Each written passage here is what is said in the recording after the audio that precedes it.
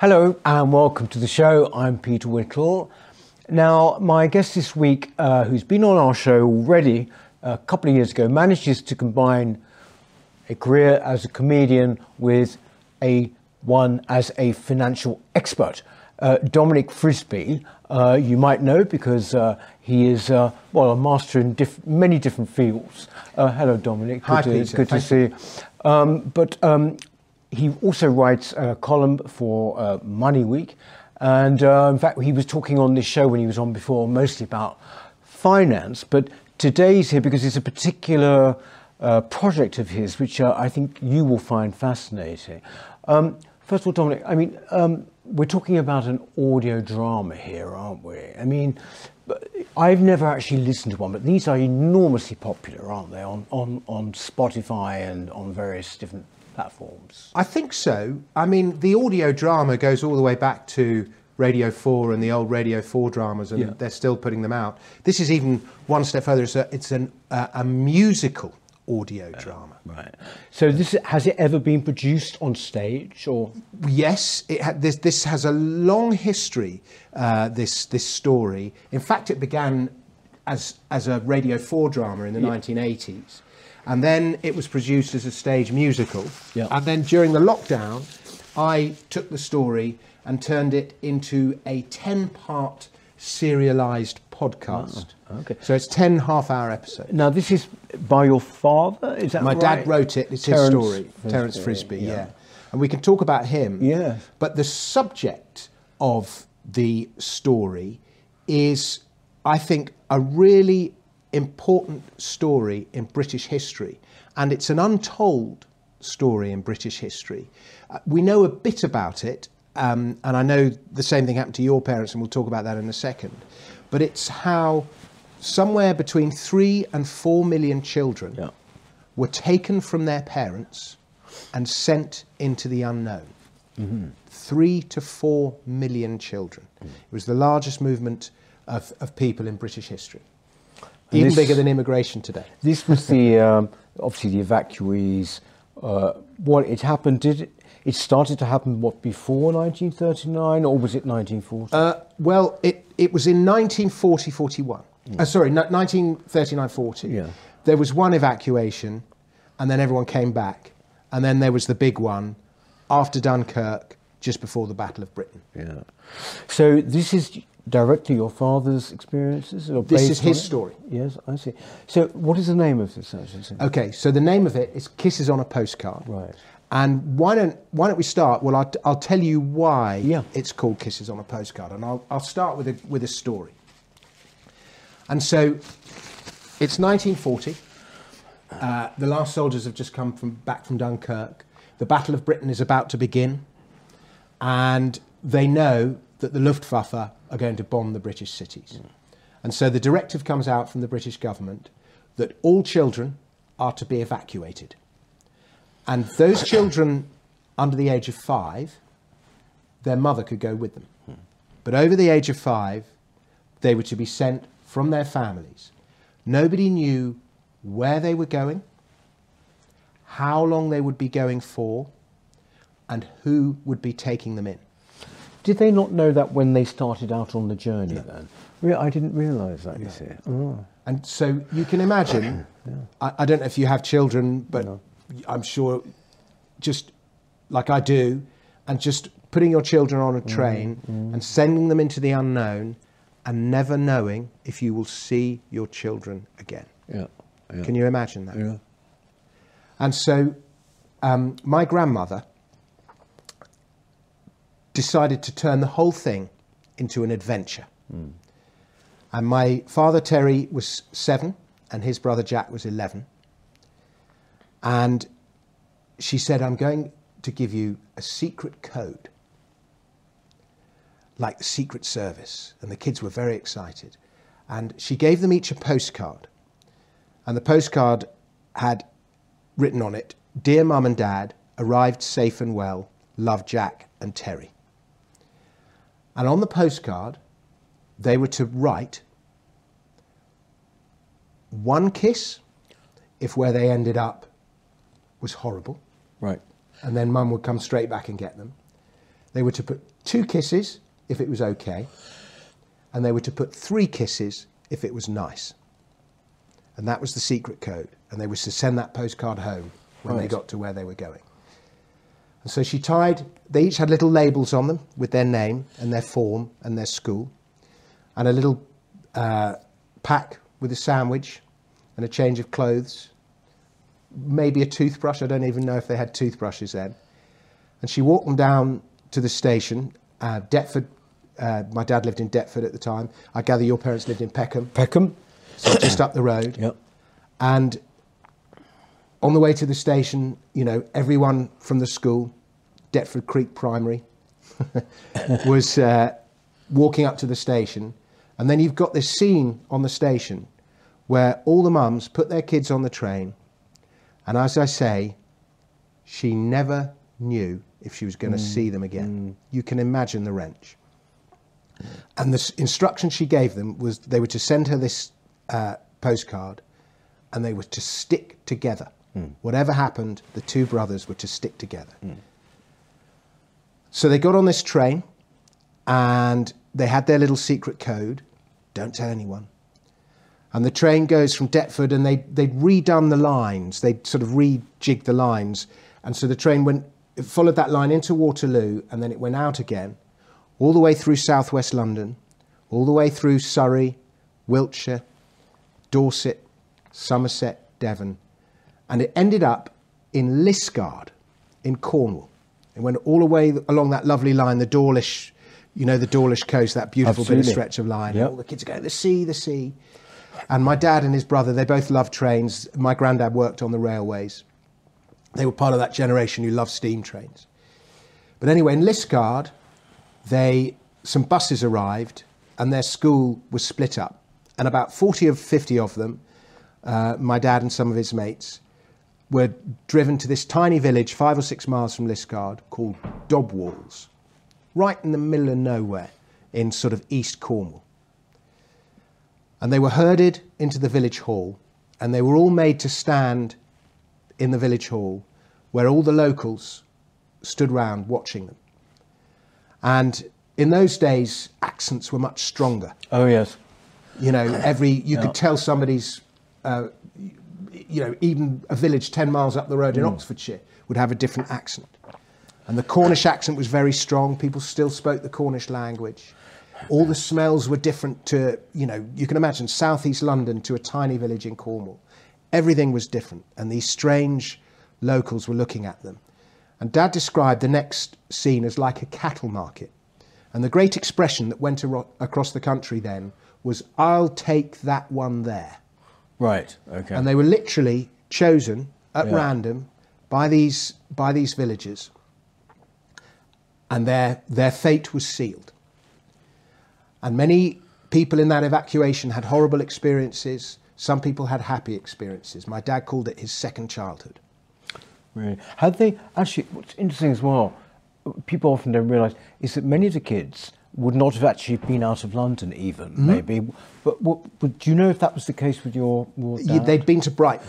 They had family in Brighton, they had family in Kent. So they'd sort of travelled around that thing, but they'd certainly never been as far as Cornwall. No, you're talking another world, aren't you? Yeah. And in those days, Cornwall, you know, England was another country to Cornwall. Yes, yeah. You know, the Cornish saw the English as foreigners. Yeah. And you can just imagine, for me, the wrench for the parents is the... Yes. Is but the also big the thing. other way around. I seem to remember my father. You know, my father was young when he was evacuated, but his mother didn't go with him for some reason. Was he below the age of 5? I think he would have been over, actually, 5 years old. She didn't go, but he was still scarred by this experience, you know. I don't see how you cannot have been. Yeah. To be suddenly taken away from your parents. And it happened to every child in a city in the UK. And the psychological impact of this, I don't think anyone's studied what the psychological impact was on that generation, but it lived with my father throughout his whole life. He would always talk about it. Yes. But anyway, the family that took him in was not a Cornish family. It was a Welsh woman who took him in. And she was married to a little Welshman who had been a soldier in World War One. And they were known as Auntie Rose and Uncle Jack. And he was, I think, 5'2", little Welsh prop forward. And he had been in a regiment in World War One called the Welsh Bantams. Right. And it was at the point, at first, you had to be over a certain height to get into the trenches, and then they picked anyone after they'd shot all the big people. And he was in the Battle of the Somme in a famous incident called the Mametz Wood Massacre, where the Welsh Bantams had come up against the Prussian Guard, who were all over 6 foot. So you can imagine these 6 foot, blonde Anglo-Saxon Germans all massacring these tiny Welshmen who were all massacring these Germans. And only 17 people survived this massacre. Oh, really? And he went back to Wales, one of 17 who just survived, and he was the only man who went back to his village. Wow. And they just said it got too much, the way every woman just looked at him. Why did you survive and nobody else? Yes. And so they'd left Wales and they'd come down to Cornwall. And he was now a plate layer on the railways. Very socialist, very pro-Ernest Bevin, that kind of socialist. Would have voted Brexit, I'm sure. Passionately anti-authoritarian. Atheist, but a big believer in, like, he had them every week. They went to church for the singing, mad about singing. But anyway, this was the family that took them in. They didn't know all of this at this point. So they're picked out at random, my dad and his brother, in the village hall. And they're walked back to this cottage where they lived. And it was about 2 miles from where they were picked up. And there was a row of cottages by the railway cottages, because he worked on the railway. At Double Boys Station, for those of you who know their Cornish stations. It's a sort of reasonably well-known station. And they went into the cottage, and this Welsh couple had their own son, who was 19, just about to join he was already in the army, but he was just about to go off and fight, by the name of Gwyn. And they went into this cottage. There was no electricity, just gas lights, no lavatory, just an outdoor privy like they had in those days, a cat asleep by the fire, a canary in a cage, a pig in the yard, some chickens, outside the railway. So that you had the main London to Penzance line, and so they could watch steam trains going past. Valleys to explore with streams to dam, a tor to climb. And my dad and his brother thought they had died and gone to heaven. Really? They just loved it. And so this first scene, I'm going to play you now. Oh, great. Yep. I say this is an audio drama, but we recorded the video of this one scene. Right. And they've just arrived at the cottage, and it's the first night, and the two boys are sat up in bed with candlelight, deciding how many kisses to put on their card. Oh, I see. Okay. Thank you. Okay. So here we go. Yeah. And we'll hit play here.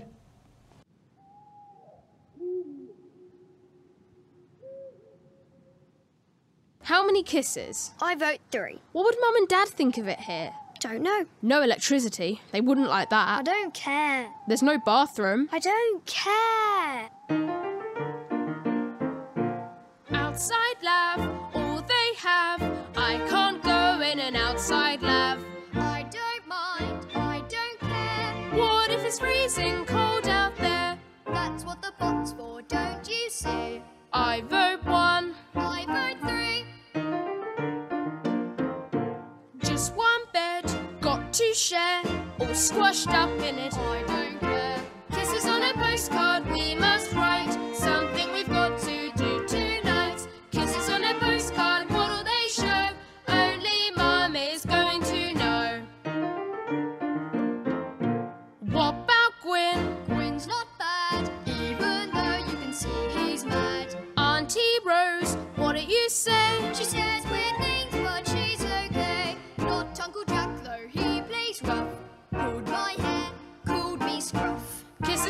postcard, what'll we do? I still say 3. Well, I say 2. Kisses on a postcard, 3, 2, 1. Better be quick or it won't get done. If we put less than 3, Mum and Dad will think it's rotten here. They'll be worried. Yeah, well, there's the trains, they're good. And the station right next to us. That's terrific. Hey, wait! I've just remembered. Hens! What about hens? Eggs, stupid. Real eggs. Not that horrible powdery stuff. Eggs for you, eggs for me, eggs for breakfast and tea. Poached or baked, scrambled or fried. On board with soldiers on the side. What do you say now? What's your score? All right, 3. I say 4. You can't. Why not? Mum only said up to 3. But don't you see? The more kisses we put, the more happy they're going to be. Yeah, it's terrific here, really, isn't it? Like being on holiday, only there's no sea. We don't have to stop at 4. Let's do hundreds. Yeah. Kisses on a postcard, 1 by 1. All round the edges, this is fun. Kisses on a postcard, squashed up tight, telling Mum that we're all right. Good night, children, everywhere. Your mommy thinks of you tonight. Lay your head upon your pillow. Don't be a kid or a weeping willow. Close your eyes and say a prayer, and surely you can find a kiss to spare. Kisses on a postcard, kisses on a Though postcard. you are far away, she's with you night and day. This is fun. Good night, children everywhere. Telling Mum that we're all right. Night, Jack. Night, Terry. Oh, it's wonderful. Oh, it's wonderful. But the thing is, they covered the card in kisses to reassure their parents, but also they did love it. That's right? Yeah. That's wonderful. And he spent the whole of the war there. Yeah. So And- you're talking 5 years then? I think they went back in 1944. Yeah. When they, it was 4 years. Yeah. He'd got a place at Dartford Grammar, Yeah. which he would have started in the 11 plus. So he Yes. would have started that, I guess, at 11 or 12. And he left when he was 7, so 4 and a bit years. Did they not? So it sounds to me, I mean, they obviously The kids who loved- hated it went home sooner. They did, yes. But also, there was also some resistance to London kids, wasn't there, as well? You know, like, there's a dislike of London and Londoners. Over Not the in course your of the production, but I mean generally. Oh, there is in the production. Oh, is there? Very much. Over the course of the story, like what I described to you there was like the first kind of half hour, and you get the whole of the war and the whole of their story I see. and everything that happens to Auntie Rose and Uncle Jack, and you learn Auntie Rose and Uncle Jack's story. But one of the things that Dad used to describe is the huge fights that would go on between the Evacuee kids and the village kids. Yes. And, you know, the Evacuee kids were just smarter, stronger. They even cheated better. Right. They were just, you know, Dad said we were the grey squirrels and they were the red squirrels. And the local kids, the Evacuees just thought the locals were stupid and thick, and the local kids resented these pushy newcomers. And he described a snowball fight. One winter they had a really snowy winter. I think it was the winter of 1942. And he describes this snowball fight in the village that just got totally out of hand. Right. And the whole village would fight. Really? And so, yeah, and the locals, I mean, some of the locals hated these newcomers, but others, maybe their kids had left home or they'd never been able to have kids or whatever, just found themselves with new families. Yes. And the whole demographic of the village changed. And that was the case across the whole country. Across the whole country, yes, of course. I suppose it would have affected London the most, for obvious reasons. Biggest city, but also the one most under attack. This is a 10-part, right? So this 10 and a half hour episode. Excuse me. 10-part. So how can people watch it, or should I say listen to it? Yeah, listen to it. Absolutely right. You just go into your podcast app, Apple Podcasts or Spotify or whatever, and type in Kisses on a Postcard. Or you can go to kissesonapostcard.com and all the links are there on the website. And if you prefer, I'm also selling CDs on the website. To listen to the podcast is completely free, but the CDs you've got to pay for. Well, quite. I had to pay for them. It's nice to hear that people are still using CDs, actually. Well, people, like my dad was 88 and he was 7 when the evacuation happened, and he died in 2020. There are still some people in their 90s now who this happened to. And, you know, so a lot of people have bought CDs to give it to their grandma or to their granddad or whatever. And the messages I've had from people, it really, I mean, this is, Dad first and foremost was a writer of comedy, so there's lots of comedy in this, beautiful songs, but it's, you know, makes you cry, makes you laugh, like all good stories should. In fact, your father, you know, wrote a famous long-running play in the West End, and a film, actually, wasn't it, called A Girl in My Suit? There's a Girl in My Suit. There's a Girl in My Suit. You know, this is a, you know, I'm sure that most people watching will know these titles, but, you know, this is a part of the kind of general culture that's sort of gradually disappearing, isn't it? I mean, before we talk about that, I mean, in this case, you're preserving, I mean, it was your father's work originally, wasn't it, writing this, I suppose? But aren't you sort of preserving as well? Like Peter, this has become my life mission. It's really weird. And this was originally written as a radio play in 1987. And so I would have been, you know, 18 years old or something. And it won the Radio Drama of the Year award. And it got more letters from listeners than any other drama in the history of Radio 4 at the time. And then it got optioned to be a film. And it spent the next 20 years in what's called development hell. Oh, yeah. And it just never, Ken Loach optioned it at one point, and it just never quite happened. And then Dad's friend, a guy called Jeremy James Taylor, golfing friend, who founded the National Youth Music Theatre, had been constantly saying, you should turn this into a stage musical. Right. And Dad had been going, no, it's going to be a film. Ken Loach is going to direct it, blah, blah, blah. And then, anyway, one time they were playing golf in the West Country, and the proprietor of the local theatre was in the golf clubhouse afterwards. And he said, have you two got a project for me? And Dad and Jeremy looked at each other and they said, well, as a matter of fact, we do. And they got another golfing friend of theirs, a man called Gordon Clyde, to write the music. And they put this musical on in the Theatre Royal Barnstaple in 2004. And I went to see it. And, you know, I grew up with the theatre. I've had it shoved down my throat since an early age. And most of the time, I think it's disappeared up its backside. There are exceptions. But I went to see this and I just fell in love. And I remember saying to Dad, I've never seen any show ever that's had that effect on a room. And the only problem was, it was in like one of the most remote parts of the country there is, Barnstaple. And so hardly anyone saw it, and it had a 4-day run. So it became my kind of mission to somehow make the money to put this thing on.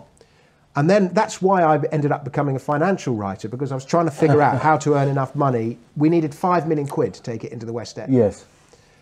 Anyway, and it was revived again, and then the man who wrote the music, Gordon Clyde, died, and so only half the music was complete, and there was a load of things that needed happening. And then I actually kind of think it's almost my mission, but it's also there's some destiny. The Norns or whoever it is, the puppeteers in the sky are playing games with me. But so you know my Brexit song that I wrote, 17 million. 17 million F-offs. We haven't. People get very concerned about us using bad language on. We haven't sworn. We haven't sworn. And so I've always been good at writing lyrics, but I'm not a good musician at all. And I used to have these ukulele lessons with this man, this very gentleman who wore tweed jackets to the ukulele lessons. And I just knew, and he never talked about politics or anything like that, and I just knew that he was a Brexiteer and was sort of had a similar view of the world that you and I share. And so gradually I said, I've got this idea for this song, and he kind of helped me write this song. And then I said to him, I've got this idea of this song, and he actually wrote the music and put it to the folk song Uncle Tom Cobley and all the rest of it. And so we just forged this relationship where he would write the music and I would write the words. And then I said to him, look, I've got this project of my dad's, and half the music's complete, but the other half isn't complete. Would you be interested in helping me out?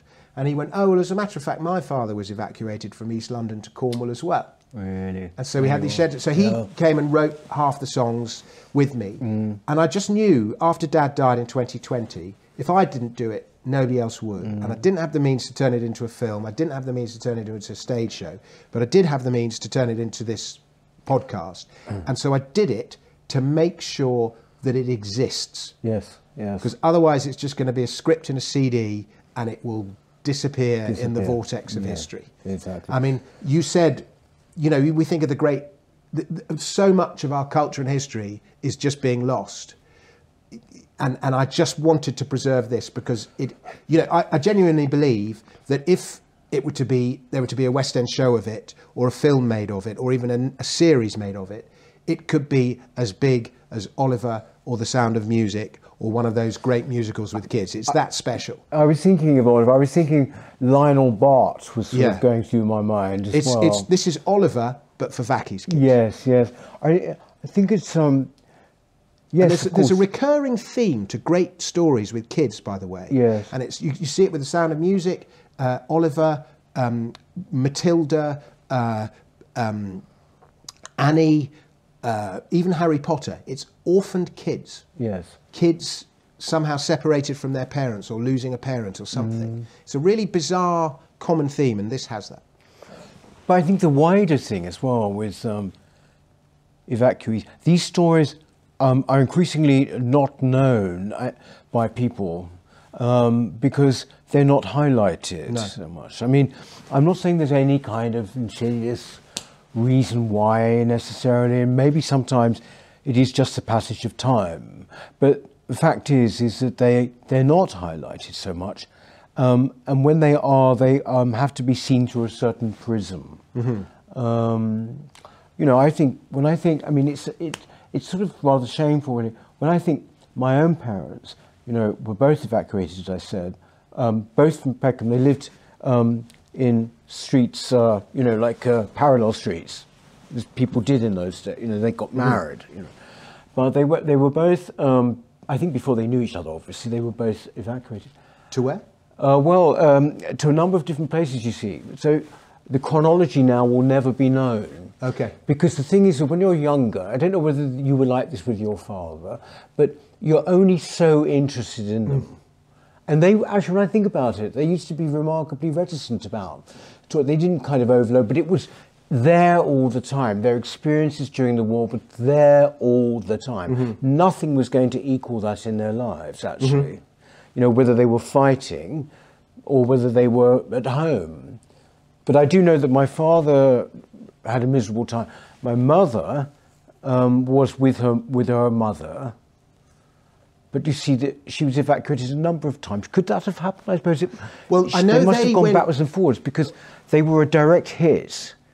I know that, but they were a direct hit. The story was this. I remember. Sorry if I may just. It's all right. They were in Peckham, and it was a daytime raid, I think, which is unusual.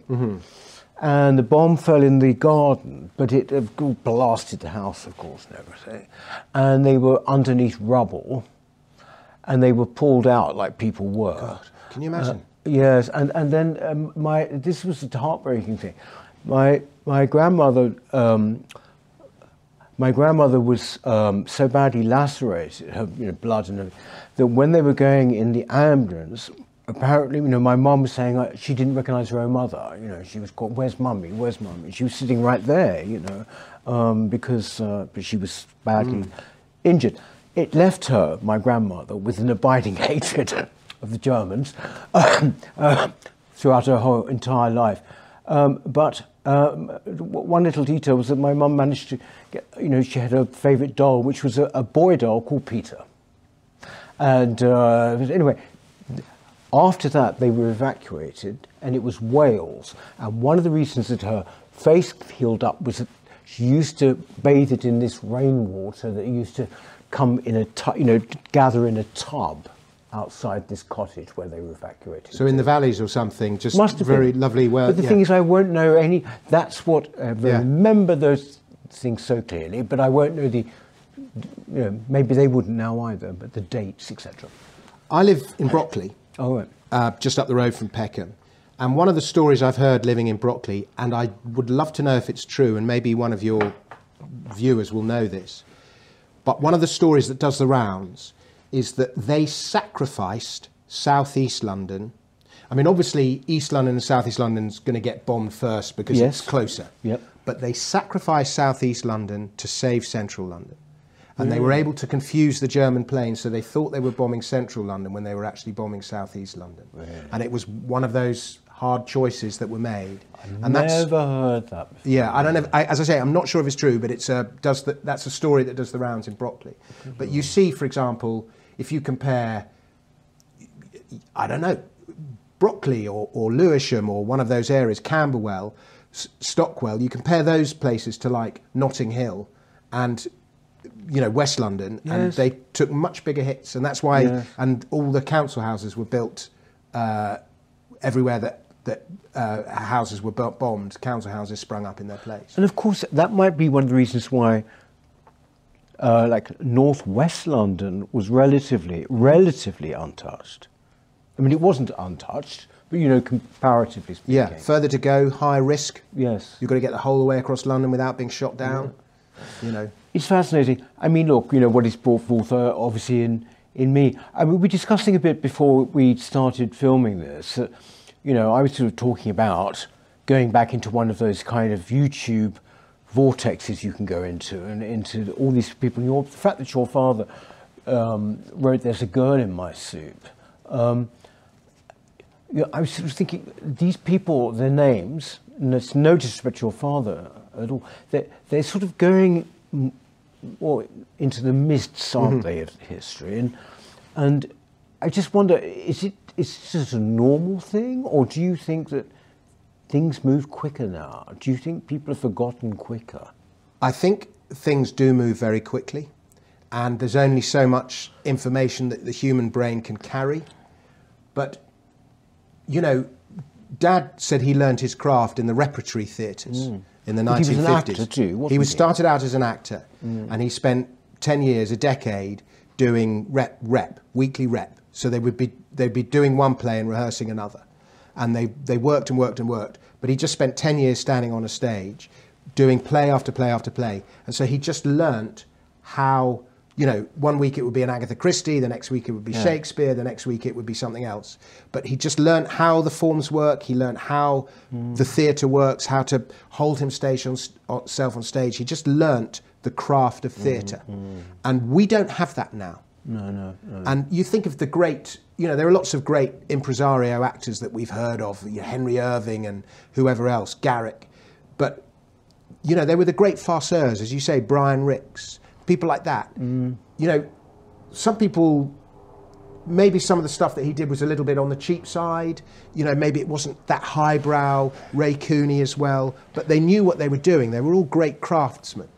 And, what theatre do we have now? We've got the subsidised stuff, the National Theatre and so on, which has long since disappeared up its backside and is just doing woke-tastic stuff. And then you've got the jukebox musicals, and then you've got the sort of, by the jukebox musicals, I mean like the ABBA musical and so on. And then you've got the revive, the Lion King and all the big budget Disney musicals and so on, and the Cameron Mackintosh stuff. But theatre itself, it's all but gone. And it was one of our great exports, one of our great products. Yes. And you wonder if it's still there, the energy's still there latent. But, You know, I read about, I was listening to a story about martial arts and the end of the samurai in Japan, and how the old samurai masters, with the end of the samurai, they desperately wanted to preserve their fighting techniques, and they were worried they'd all get lost. And that's kind of how judo was born. They all went and met and talked to this guy, and that's kind of how judo was born. But you just wonder how much craft has been lost. Yes. I mean, how much wisdom. Yes. Was it natural, therefore, that you would kind of go into the business as well, like your father had? Yeah, but I never, like, I trained as an actor, but I never had much success. And I mean, you know, I worked, which is more than many people can say, but I didn't like auditions. I didn't like the process of going and standing before somebody having them make a decision about you when I didn't have a great deal of respect for them. Yes. And that's why I always preferred stand-up, because you're much more in control. You still do? You're going on tour, aren't you, quite soon? I'm doing a tour of my unacceptable songs in the spring, yeah. Oh, right, OK, so that's like a comedy with music, is it? Yeah, comedy songs. Well, I'll be doing my 17 million... Oh, right, OK. Can't say the word on the show. I know that's a revolutionary approach to podcasts, because people usually can swear. It's one of those things we're sort of, you know, we're lumbered with it now. It's good. Do you think? We swear way too much. Like, the guy who I write the songs with won't play on stage with me because he says I swear too much. And so I've actually tried to cut out the swearing, and it's fair enough. He's absolutely right. And I think you swear, I mean, there is very witty swearing. Oh, yes. But also it is a compensation for lack of expression. Yeah. I mean, what about your own kids and Dominic? I mean, do they show any signs of being creative in this way? I mean, or performing or writing? Or? Well, I have 4, and the eldest is not creative in that way. He did economics at university, and he's now got a job in recruitment. The next one is extremely creative, but more design, fashion, food, that kind of thing. She won't be a performer. The next one is a brilliant musician. She's the best. She's 19. She's reading music at Cambridge, and she's the best female clarinetist in the country under the age of whatever. Really? I mean, you know, she won. Oh. She was in the BBC New Musician of the Year award and stuff like that. She is super, super. And she's also got grade 8 violin, grade 8 piano. You know, she's just great. What's her name? What should we? Lola Frisbee Williams. And then my youngest, Ferdy, is the funniest of the 4 and could be the next great comedian, but I don't think he wants to be. He's only 17, so he's young, but he's got funny bones and he's got an instinct for comedy. You do, you compare Comedy Unleashed, don't you? Which when they have me, yeah. Yeah, which is quite a increasingly well-known comedy night, isn't it? Is it still weekly, I think? I think it's monthly, once a month. And then, but it's tough for comedians out there now, isn't it? Yes and no. It's a saturated market, so it's difficult to earn a living and stand out. It's difficult to earn a living on the live circuit unless you're a name. If and you're also touring unless your own you're woke, show, presumably. Sorry? Unless you're woke. Well, or do you think that's overplayed now? No, it isn't. I mean, most of the guys who you see on a lot of Channel 4 and BBC stuff have a certain worldview. There are some guys, you know, the likes of Michael McIntyre and Mickey Flanagan and people who just keep their politics to themselves. Yes, yes. And you know, they've done absolutely fine. But it's a difficult industry, but it always was a difficult industry. But the carrot of fame and glory and whatever is such that many people, you know, early in their careers, there are no guarantees, but the carrot of fame and wealth and all that is such that many people take the risk and give it a go. But there's only so much space on the top table. Yes. Well, look, Dominic, it's been lovely to... I mean, this has been quite unusual for us doing this on the show, actually, talking about a purely creative production like this. I think it will really resonate. Could I just add a couple of things about the show very quickly? Yeah, please. It's just like, as well as being an emotional story, it's also very educative because you get the whole of the story of World War II. Mm-hmm. And I'll just tell you about a couple of incidents in the show. For example, to give you an example, one is there was an incident where Plymouth got very badly bombed and Dad was in Plymouth on a shopping trip when it happened. Oh, right. And they took shelter in a subway. And you get the whole story of that, and then the village's reaction to Plymouth. And then, prior to D-Day, all the American soldiers came over and were billeted in various villages around the country. And the regiment of soldiers that were billeted in this village, and we tell the story in the show, was a regiment from Louisiana. And it was one of the few black regiments in World War II. And in fact, one of the local girls became pregnant by one of them, as many people did. And I just thought, and of course, in this little village in Cornwall, no one had ever seen Englishmen were foreigners, Americans were from Mars, but black Americans, I mean, from a different, I don't know, solar system almost. But, you got the whole story of that in there. And of course, from a musical point of view, they bring all their music with them and it's great. And I said to Dad, you made that up, didn't you? They weren't, and Dad was, no, I had a tap dancing lesson on a sheet of plywood outside the barracks from a man from New Orleans. Really? And he tells, and I was going, no, but come on, you made it up. And then I went to New Orleans a couple of years ago, and I went to the, they've got a great military museum there. And so I did some research, and there was, that regiment was, there were all sorts of regiments were billeted there, but there was this black, the Louisiana 14th or something they were called. I don't even remember. Really? But anyway, so they were billeted, and you get the whole of that story. And then Auntie Rose and Uncle Jack, their son, their one son, was killed fighting in Sicily. Oh.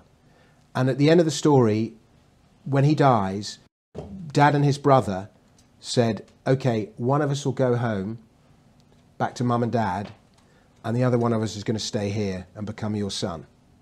And that's fair. Good Lord. And they wrote this letter home, and they were going to do this.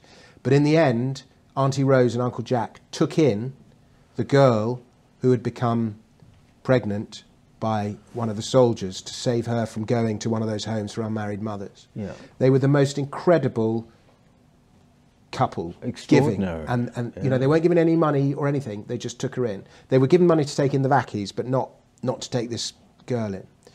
And they were just the most selfless couple. And then a few years ago, they planted a tree in Dubwalls in memory of Dad. And we went down there, and I met this old lady who had been married to one of the local boys who had lived in the same cottages as Dad and had played with Dad. And she said that, yes, it was true. There was a big scandal because this girl had become pregnant by a black American soldier, and they had this mixed race kid, but it was true, and they brought him up. So it was true. Good Lord. Amazing. Is any of that referred to in this? It's all in the... Oh, it's all in the whole story's there. So again, so people should go to... Kisses on a Postcard. kissesonapostcard.com. And it's either there free or on a CD if you prefer. Thank you very, very much, Dominic, for Peter, that. thank you so for sharing much. it very much. It's fascinating. Well, there you are. Some nice, well, not just nostalgia, actually. That's rather to cheapen it, I think. But I certainly found that absolutely fascinating and moving. See you next week, anyway. Thank you. Bye. Hello. If you're enjoying the New Culture Forum channel and you believe in our mission, may I invite you to join our membership scheme at the link below or on our website, newcultureforum.org.uk. Our work is more important now than ever, and we have great plans ahead for the future, but we can't do it without your support. From as little as £3 per month, you can help ensure that we continue on our mission. As a member, you'll receive a range of benefits, including access to exclusive content, invitations to our private events, including here at our studios, free copies of our books, and much, much more, including, of course, our famous NCF mug. If you aren't able to become a member, then please help us by clicking this button and subscribing to our channel. It's completely free. Just remember to also click the bell icon so that you can get notifications when we post new videos. Thank you.